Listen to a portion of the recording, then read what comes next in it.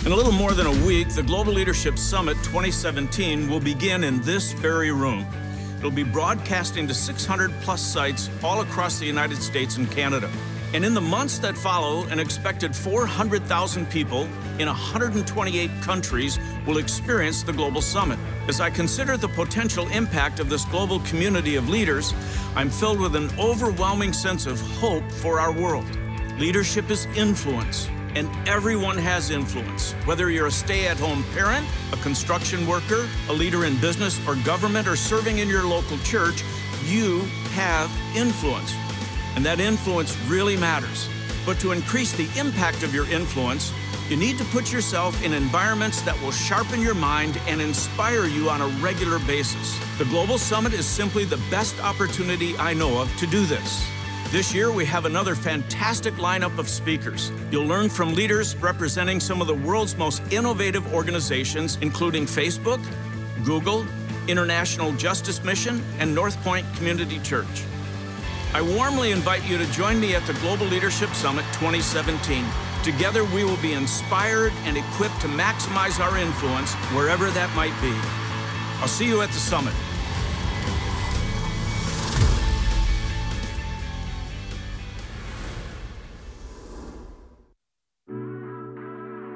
Hey Northridge family, I am so excited to tell you about a big event that's coming to downtown Plymouth. On Saturday, August 19th, we're doing Northridge in the Park. We're taking over Kellogg Park for a huge worship event. You know, the majority of people in our community have never been in our building, but that's okay because the building's not the church. We are. The people of Plymouth don't have to come into our building to experience Northridge. If we all show up, they experience Northridge right there in the middle of downtown Plymouth. And isn't that how it's supposed to be? I'm really hoping on that Saturday night we will overwhelm Plymouth. We will overcrowd that park, all for one reason, because we want to wake the world up to Jesus, and we can do it together. I can't think of a better Saturday night because at 5:16, Harvey Carey's coming for our Unforgettable Saturday night service, and then you hop in your cars, and at 7:16, Northridge in the Park begins. And so let's show Plymouth what Northridge is really all about, right there in Kellogg Park. Bring your friends, bring your family, bring your lawn chairs, and make sure you come to lift up the name of Jesus, and Plymouth will never be the same.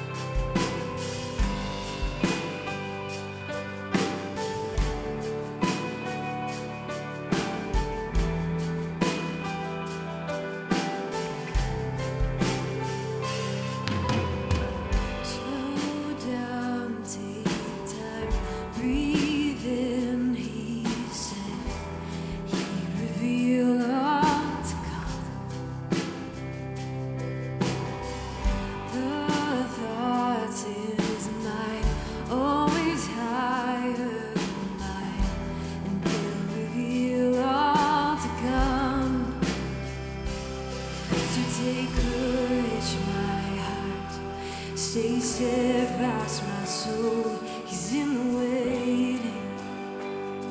He's in the waiting. And hold on to your hope as your triumph unfolds. He's never failing. He's never failing.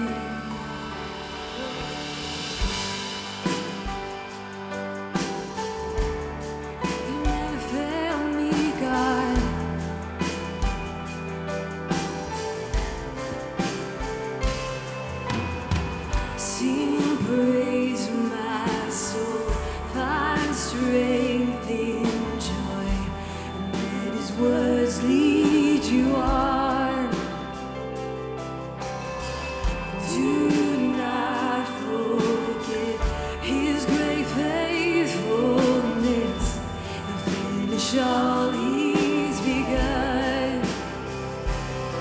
And take courage, my Stay steadfast, my soul. He's in the waiting. He's in the waiting. And hold on to your hope as your triumph unfolds. He's never failing. He's never failing. Take courage and take courage, my heart. Stay steadfast, my soul. He's in the waiting. He's in your waiting, yes. And hold on to your hope as your triumph unfolds. He's never failing. He's never failing. And you are the stars who call them each by name will surely keep your promise to me, and that I will rise in your victory.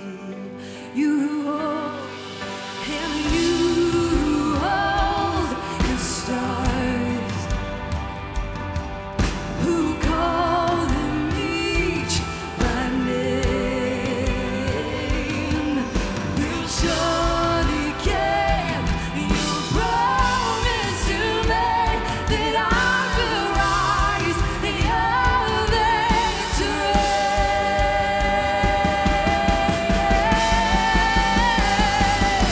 So take courage, my heart.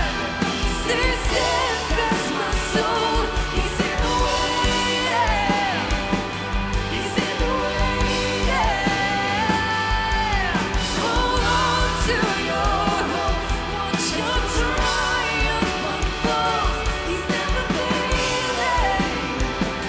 He's never failing. Take courage, my heart. Stay steadfast, my soul. He's in the waiting. I will believe. He's in the waiting.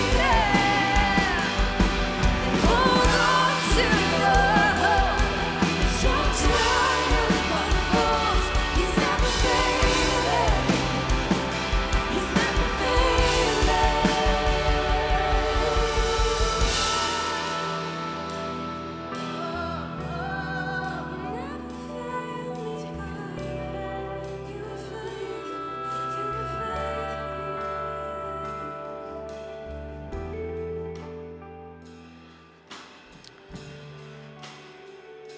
Heavenly Father, we thank you that you are in the waiting.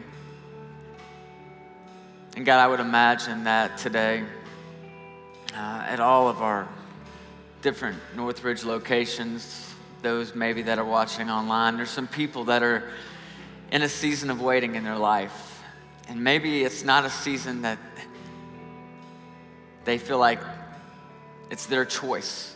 They feel stuck in something that their soul so deeply longs for. Maybe it's a relationship thing, maybe it's a financial thing, maybe it's a career thing, but there's something that they want to happen, but it's not happening, and it's certainly not happening in the time frame that they thought it was going to happen in. And there's probably moments that they feel as if they are all alone. And maybe today, more than answers, maybe more today, more than anything else, what we need to know is that we are not alone, that you're with us, even when we're stuck in the pain of waiting. God, we're grateful that we're in your presence in this moment. We're grateful that you're meeting us here today. For it's in your name that we pray. Amen.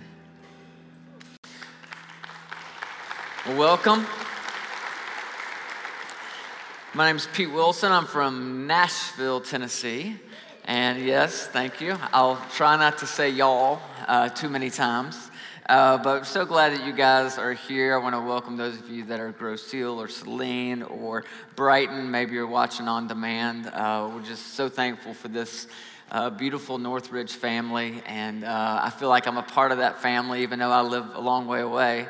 I think this is my fifth. It could be my sixth summer that I've been with you guys. And I just love being here. Thank you. We've got a lot of family in this area. I got to have dinner with my grandparents the night before last, and so that was awesome. And just love watching how God's working in this church. And Pastor Brad's been a friend and a pastor to me for some time, and it's always fun to just be here and to catch up with you guys. You're in a series called Unforgettable. And I love this series. It's always a lot of fun, and I always think about this idea of road trips, and road trips are a lot of fun for me. They're also, can be difficult. I've got 3 kids, and one of them was able to come up with me, and so we left on Friday and drove up from Nashville, and we were just leaving Nashville. We'd probably been in the car 15 minutes, and my youngest son, who's with me, asked a question. It's a question that almost all kids ask when they're on a road trip. And the question is, are we there yet? I'm like, no, son, we're not there yet. We have about 9 more hours to go. And so about 30 minutes later, we're now outside of the Nashville area. I hear from the back seat, Dad, are we there yet? Like, no, son, we're not there yet. And so about 4 hours later, we're coming into the state of Ohio, which I really wasn't that excited about anyway. And sorry. I can remember like 5 years ago, Brad telling me, like, if you'll just tell some jokes about Ohio, they'll love it. And it's, I spend my entire year just researching Ohio jokes for the next summer, right? So, and he's asking again. And so by the 6th time that my son's asking, are we there yet? I'm about to pull my hair out, and that's the point where, as a parent, you begin to understand why some species of animals eat their young, right? It's like, I get it. But nobody likes waiting. And so a lot of us get to these places in life where we ask that question of God. It's like, God, are we there yet? Right? Are we there yet? And it's not so much a question, right? Because it's not even really a question for our kids. They're not really asking, are we there yet? They know that we're not there yet because the car is still traveling down the interstate. They're making a statement. And the statement usually is, I'm bored. Or the statement is, I'm not where I really want to be. And that's what we're doing, right? When we say to God, God, are we there yet? You're not where you want to be, but you're frustrated. And that's part of life. Life can be messy. This past year in my own life, man, I wish I could just sit down and have a cup of coffee with every one of you and tell you about the journey I've been on since I was here a year ago. It's a journey that I really never expected in my life. And it's been messy. And life can be messy. And sometimes the mess in our lives is because we just live in a broken world. Sometimes mess happens, right? There's another form of that on a bumper sticker. But it happens, right? And then there's the other side of it, that often there's mess in our life as a direct result of some of the decisions we've made. And we can't deny that. And probably most often when you think about the messes in life, they're probably a combination of both. Some of it's our decisions, some of it's just living in a broken world, some of it has explanations, and some of it doesn't. But it almost always involves some kind of season of waiting. And we don't like to wait. We just don't. We live in a culture where it's all about fast this and instant that. Right?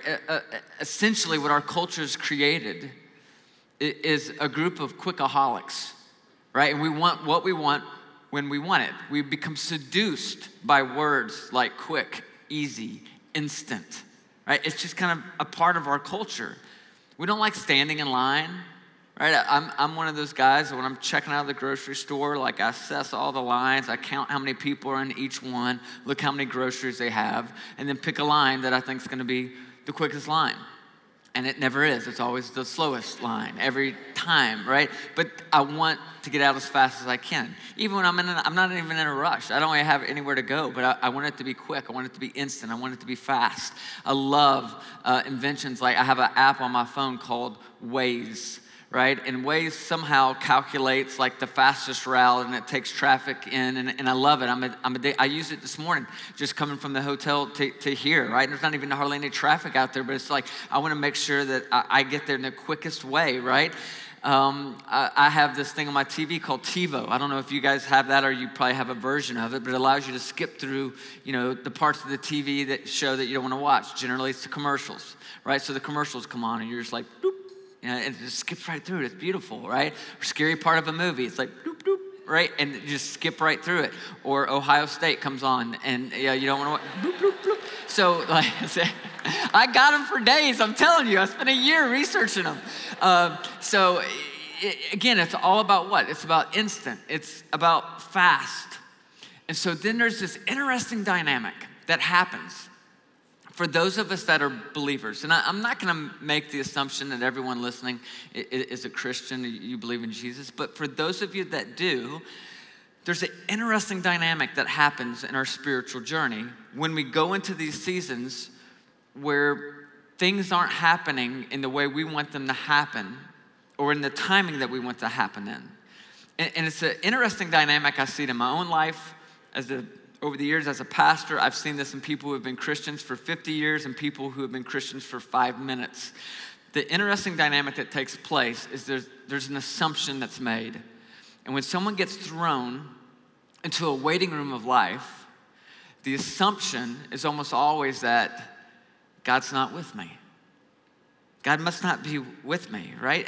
Have you ever doubted, and you don't have to raise your hand, but have you ever doubted God's love? Have you ever been in a season where you just really doubt God's power? Because if God had power, why isn't there change? Why isn't something happening in your life? Have you ever wondered if God really honestly has a clue what's going on in your life? And if you're honest, you'd probably admit, sure, yeah, you've been there. You've been at that place where you've just prayed, God, are you kidding me? God, am I ever going to meet that special person? God, am I ever going to get that job that brings me some kind of purpose and satisfaction in life? God, am I ever going to be healed of this chronic pain? Right, God, am I ever going to get to a place where this marriage turns around? God, are we ever going to get to a place where we can have children? Right, and you're in this season where there's something that you long for desperately, and you just don't understand why it's not happening. Now, the interesting thing for me is I have never met anyone who has an authentically intimate relationship with God who also does not have a story about having to wait on God. And the Bible's full of these stories. I made a list this week. It's just a handful. I'm sure there's more. But Abraham and Sarah, they wait expectantly to have a child. Jacob waits for Rachel to be his wife. Joseph waits longingly in prison. John the Baptist waits longingly in prison. Noah waits 150 years for the flood waters to recede. The Israelites are going to wait 40 years as they wander around in the promised land. The disciples are going to wait for Jesus to calm the storm. The disciples wait for Jesus after the crucifixion. Story after story, there's these seasons of waiting. And what you begin to see, not only in the Bible, but also in our own lives, is that there is an undeniable relationship between waiting and transformation. Let me say it again, because this is kind of the whole crux of this message. There is an undeniable relationship between waiting and transformation. Those two things, like, they just almost always go together. So there's this story in the Bible that I want to kind of use to kind of show you how this principle works. It's in the Old Testament, and it's found in 1 Kings chapter 18. Actually, it's 1 Kings 17 and 18. And there's two parts to this story. If you grew up in church, you grew up in Sunday school, the second part of this story, which is where I'm going to start, you're actually very familiar with this part of the story. And I remember growing up in church, I heard this story all the time in Sunday school because it talks about the power of God, and it's a great story. The other part of the story, though, I would bet a lot of you have never heard that. And you'll understand why in a minute when we read through it. But 1 Kings chapter 18, let me give you a quick background, all right? There's a king who's the king over the nation of Israel, and his name is King Ahab. And King Ahab he's just a bad dude, all right? He has bad news. He has kind of led the people away from worshiping the one true God, and he worships a god by the name of Baal. And so God raises up a guy by the name of Elijah, Elijah's the prophet of God. He kind of speaks on God's behalf. And God says to Elijah, I want you to go to King Ahab and the nation of Israel, and I want you to announce to them that there's going to be a drought. There's going to be a severe drought, and it will not rain until you say that it's going to rain. And so Elijah gets up his courage. He goes to King Ahab. He says, hey, there's going to be a drought. There's going to be no rain for 3 years. Nobody believes him. They think he's just some crazy old dude, and they're like, whatever, and they dismiss him. Well, 3 years goes by, no rain. All right, so they're now in the midst of a severe drought. They're thirsty, they're hungry, they're desperate. So Elijah comes back and he's like, hey, you guys remember me? The crazy old dude who told you it wasn't gonna rain? He's like, you guys ready to talk? And they're like, yeah, let's talk. And so Elijah says to King Ahab, what I want you to do is I want you to gather all the people, the whole nation together, and go on top of Mount Carmel. And we're gonna have a little contest. And he said, what I want you to do is we're gonna take 2 different bulls, and you take one bull and I'll take the other bull, and I want you to build your own altar, and you can cut the bull up and place it on the altar, and then I'm gonna cut my bull up and put him on the altar, and we're gonna have a little contest. Now, before I kind of give you the details of this contest, I just want to remind those of you who might not be familiar with the Bible that this story is going to sound really weird to you, okay? And that's okay, because those of us who are familiar with the Bible, we think it's weird as well, okay? So we're all in the same place. It's just one of these weird stories. I like it because it reminds me it's got to be true, because who would make up this kind of stuff, right? And so there's the 2 cows, and so Elijah says, Ahab, you and the prophets of Baal, there's 450 prophets of Baal, by the way, you guys go first. So they do, and they start to pray, and they go through all these different religious ceremonies, and they're cutting themselves and doing some really weird stuff, and they're asking Baal to respond with fire and ignite the sacrifice. And they do this, and it goes on and on and on, nothing happens. So Elijah's like, okay, my turn, tag me in, I'm up. And he walks up, and he fills 4 jars full of water, and he douses his bull and his altar. And he doesn't do it just once, he does it 3 times, all right? So now it's drenched, it's soaked, there's water all over it. Everybody's like, what are you doing? Like, you're about to ask God to light it on fire. Why would you pour all this water all over it? He steps up, he prays, he asks God to respond. God sends fire down from heaven and consumes the entire altar, 1 Kings 18 tells us. Now, that's a big moment, okay? Like, if you're a pastor or a prophet and like you pray and ask God to respond with fire, and fire comes down out of heaven, that's really cool. I mean, that's like, I would love to go out in the parking lot and just try it. Like, it'd be like, like, fire, come down and consume the pond out here. Like, it'd just be like amazing. And everybody, so this is a big day for Elijah. This is a big day. Like everybody celebrates him, and they carry him around on his shoulders, and he gets a book deal and a TV show, and Oprah interviews him, and like, it's a highlight in ministry. Like, every prophet looks forward to the day that they're like, I want some fire to come down from the sky, and whoosh, and it happens. Like, it's a huge deal. And that story gets told over and over, and we tell it to our kids, and it's a testament to how powerful our God is. And it's an awesome story, but it's only part of the story. That's 1 Kings 18. That's the second part. The first part is the part that always gets ignored. And I think it's equally as important. And I want to kind of walk you through that story, because this story means a lot to me these days, all right? And it's found in 1 Kings 17. So let's kind of rewind to the beginning. And I'm just going to read this to you, okay? 1 Kings 17. It starts in verse 1. It says, now Elijah the Tishbite from Tishbe in Gilead said to Ahab, as the Lord, the God of Israel lives, whom I serve, there will be neither dew nor rain in the next few years, except at my word. Then the word of the Lord came to Elijah, leave here, turn eastward, and hide in the Kerith ravine, east of the Jordan. You will drink from the brook I have directed the ravens to supply you with food there. So the message is simple. He just says, Elijah, I want you to go to this location. I want you to go by the brook, and I want you to camp out there. The brook will be kind of your source of life, your source of water, and I'm going to direct the ravens to bring you food.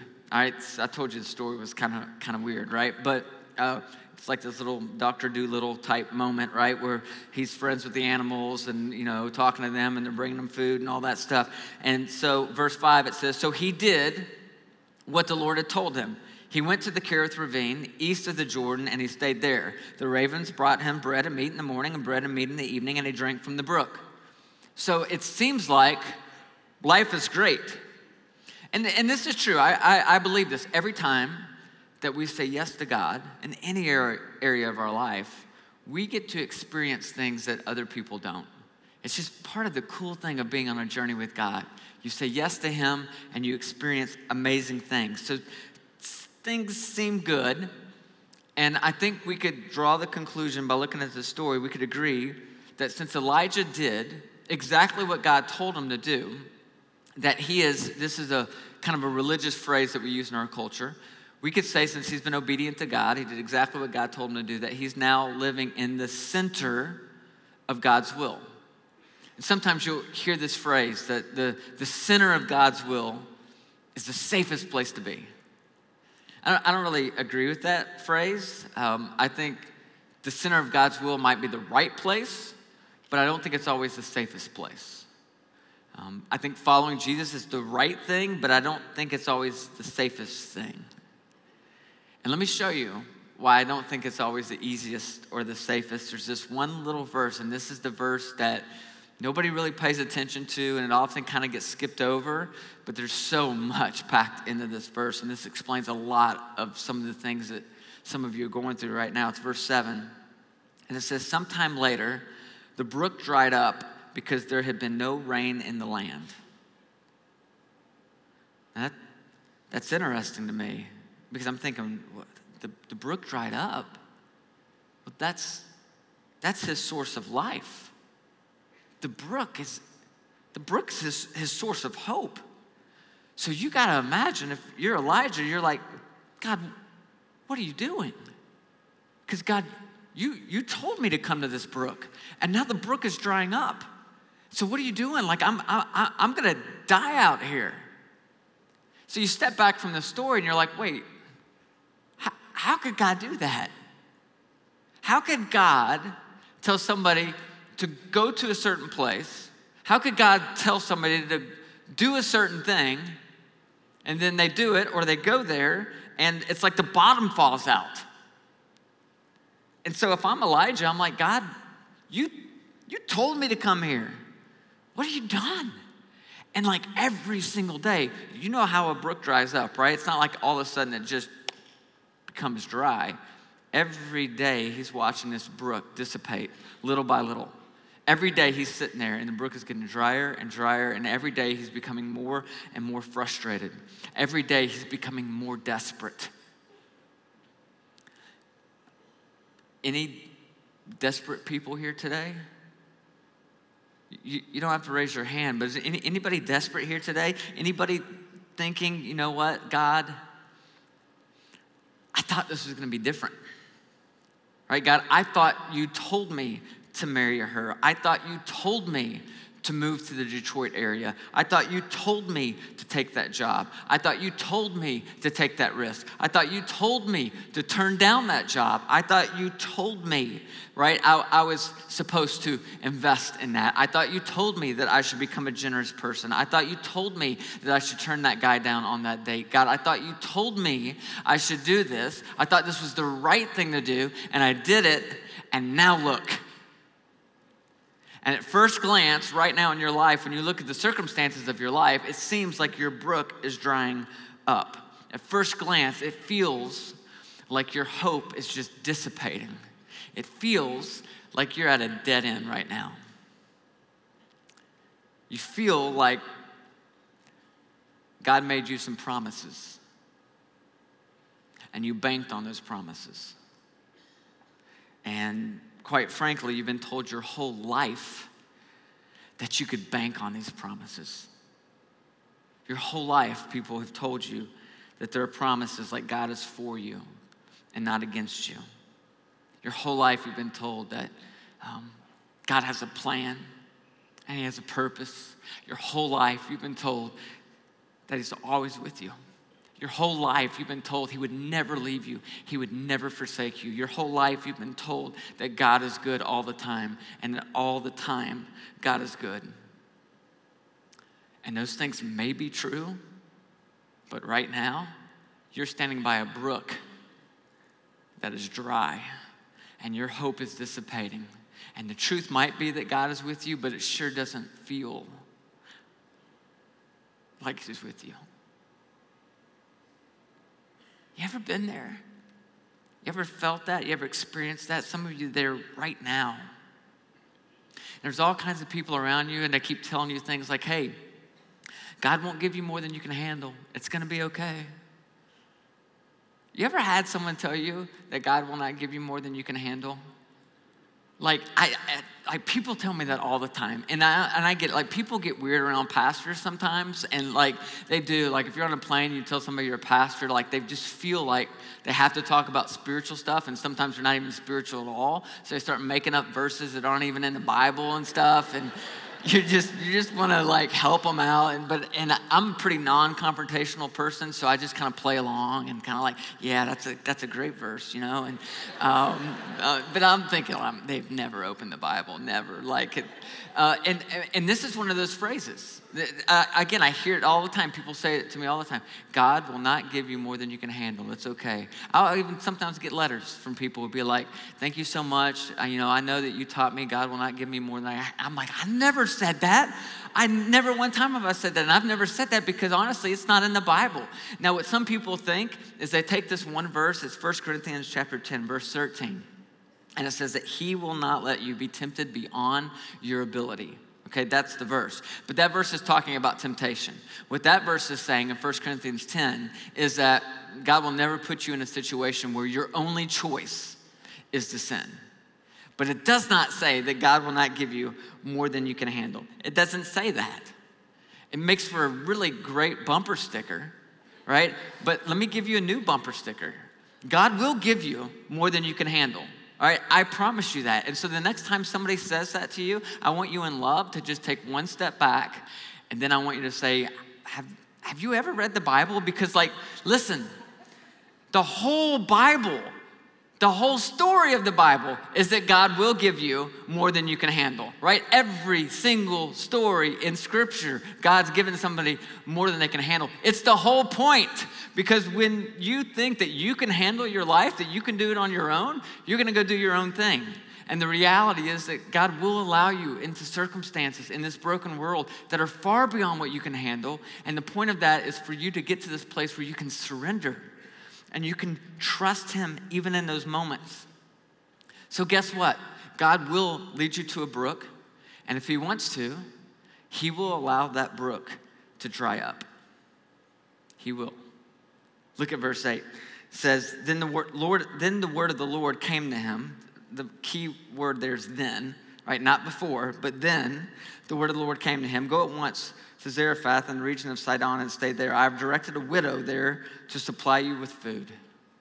So then, again, not before, meaning God will often let your brook dry up before he moves. Now, why? That's a great question. It's a question I've asked myself hundreds of times. Why? Why a dry brook?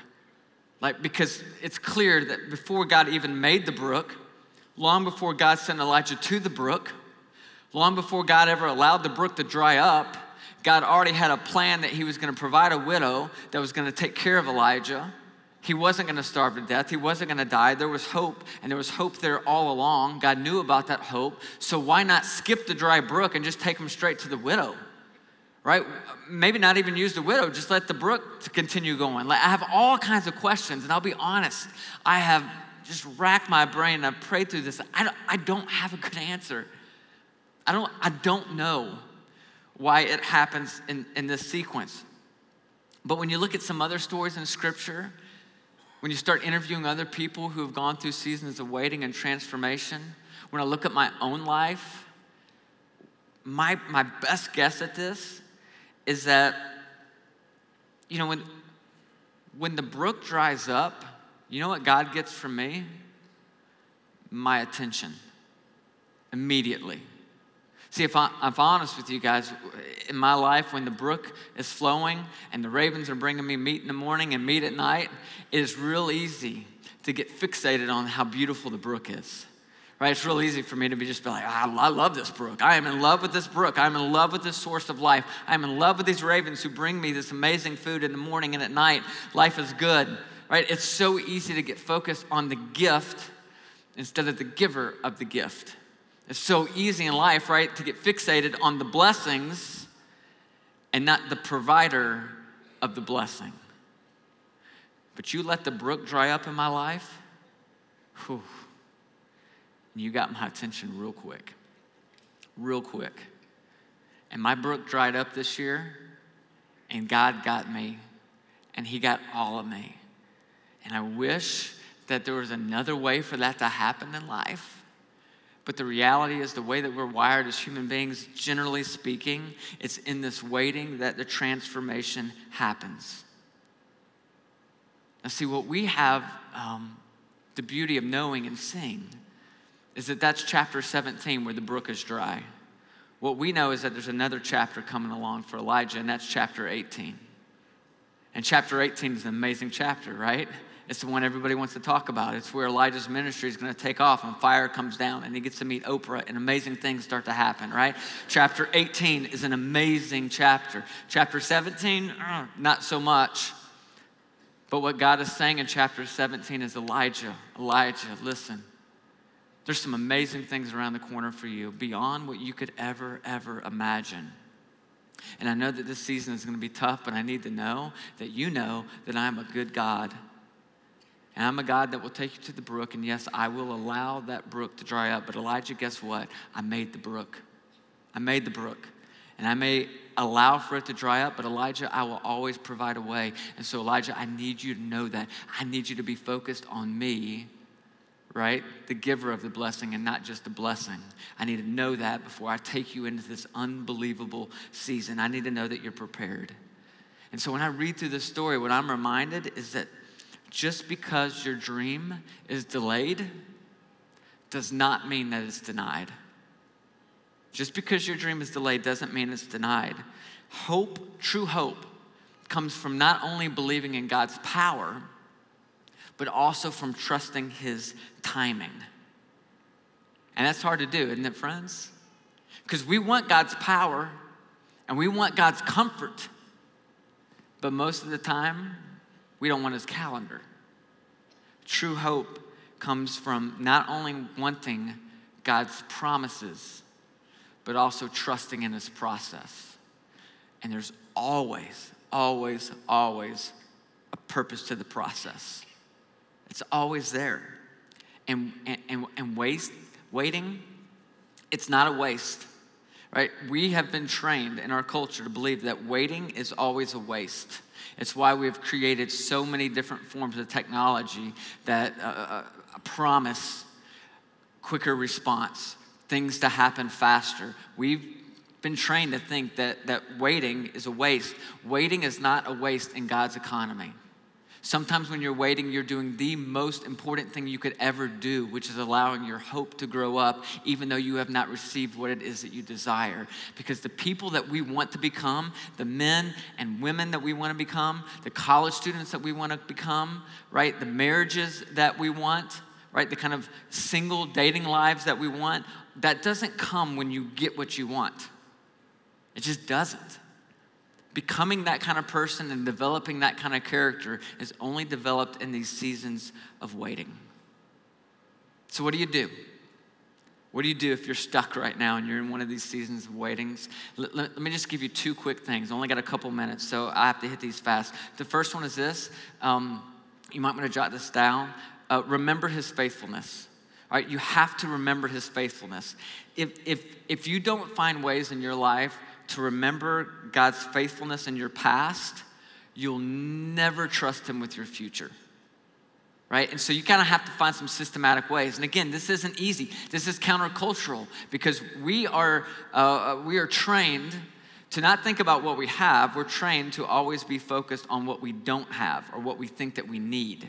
And so that keeps us forward looking at the different things we think we need to be happy. You got to find a way to break through that and look back and remember that if you look around a little bit, there's all kinds of signs of God's faithfulness. And when you focus on God's faithfulness in your past, it helps you to trust him with your future.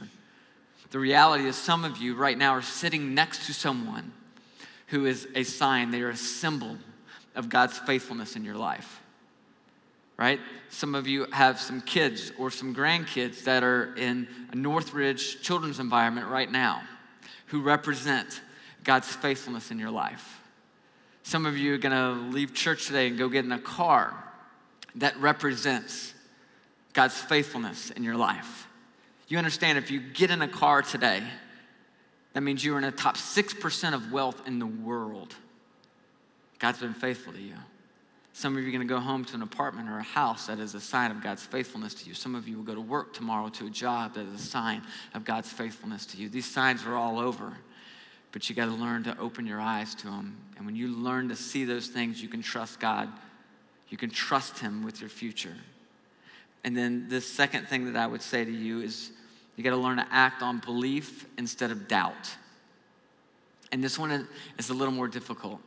But the reality is to become the kind of person of faith that can endure these seasons of being stuck in these waiting rooms of life, we have to learn to respond or to act on belief instead of doubt. It's an interesting thing. I used to think that there were just a select small group of people that God used in powerful ways, and that these people were just wired differently, right? These were your, Pastor Brad Powell. These were your Billy Grahams. These were the kind of people that God just kind of said, you are wired different. You are wired for a life of faith and doing courageous things, and I'm going to use that select group of people, and everybody else is just kind of along for the ride. And I used to think that because in my life, to be honest with you guys, I have a lot of doubts. To this day, I have more questions than I do answers. And so I have all these doubts. And so I used to think, well, I'm just never going to be that kind of person that God uses for powerful things because I don't live that kind of, unbelievable, courageous faith. Until I got to this place where I started to understand, wait. We're all wired the same, right? We all have the same thing going on inside of us. And that is this. Inside of every human being, there's belief and there's also unbelief, right? There's belief and there's doubt. The difference is that some people learn to choose in their life to act on the belief part. And I think that's all faith is. Faith is I have belief and I have unbelief. But I'm going to choose to act on the belief. Even in the midst of the questions, even in the midst of the doubts, even though I'm wondering whether God really knows or cares or whether he's here in this moment, I'm going to choose to act on the belief that he is here, that he is with me, that he does have a plan. And whenever I act to choose on that belief, amazing things happen. Maybe not tomorrow, maybe not even next week, but over the course of time, I've seen it time and time again. I have never, ever, one time regretted choosing belief. And so maybe today you find yourself in a situation where you need to choose belief. And maybe for some of you today, you're at a regional campus, or you're watching on demand, and maybe choosing belief for you is as simple as saying, I want to choose to believe in Jesus Christ as my Lord and Savior. Maybe you've been kind of on that bubble, right? You've been kind of riding the fence and you've been like, I want to believe in Jesus, but I also have these questions and I have these doubts. And again, becoming a Christian is not saying I don't have any doubts or I don't have any questions. Becoming a Christian is the same thing. You have belief and you have unbelief. Choose belief. Choose to believe in Jesus. Choose to believe that he did for you what you could not do for yourself. And so if you're here today or you're at one of our campuses, maybe you're watching online and you've never made that decision to trust in Jesus, I would encourage you, I'm about to say a prayer. And why don't you just sitting where you're sitting, just in your heart, make this your own prayer. If you're here and you're already a believer, maybe you take these next couple seconds out just to pray for somebody who's not. But could we bow our heads together just as a community of people. Let's just pray together. And if you're here and you want to choose to believe in Jesus for the first time, just sitting where you're sitting, just in your heart, make this your prayer. Maybe it's something like this. Just pray, God, I believe that you've given us eternal life. God, I know that I don't deserve this on my own. I know that I've sinned against you. I know that I've failed you. I know that I've lived contrary to your truth. But I also believe that that's why you came. You lived the life that I couldn't live. You died the death that I couldn't die. And you rose again, giving me new life. And so I'm choosing, even in the midst of my doubts, even in the midst of my questions, I'm choosing to believe in you, Jesus. For it's in your holy name that I pray. Amen. Well, you just prayed that prayer. I would love to take a second just to encourage you. In fact, everybody today, if you're at a physical campus, you got one of these Connect cards. And if you would take just a second, if you prayed that prayer with us, if you take just a second to fill out this card, there's a place at the bottom that you can actually kind of check mark that says, today I prayed to receive Jesus in my life for the first time. If you just check that on your way out of one of our locations, you can just drop that in the box. If you can't find the box, find a greeter. They'll help you find a box, but you can check that. That would be great. If you're watching online, there's a button that you can click that says, what's next? And if you just click that button, that'll be kind of your next step, which would be awesome. I'd also like to just say this in closing. For those of you specifically who are stuck in a season of waiting right now, you just find yourself in that place where life isn't working out the way you thought it was going to work out. This is such a loving church, right? And you've been reminded today that you're not alone, that God is with you. But we'd also like to say to you, there's a community of people at this church that would love to walk beside you. And so if you're at one of the physical campuses today, immediately following this service, there's a group of people who would love to pray with you. Maybe you prayed that prayer today for the first time. They love to pray with you as well, all right? And so right after the service, you can just come down front, and that group of people would love to just talk with you and pray with you and encourage you and remind you that you are not alone. Northridge, I love you guys. I hope you have a great weekend. Grace and peace.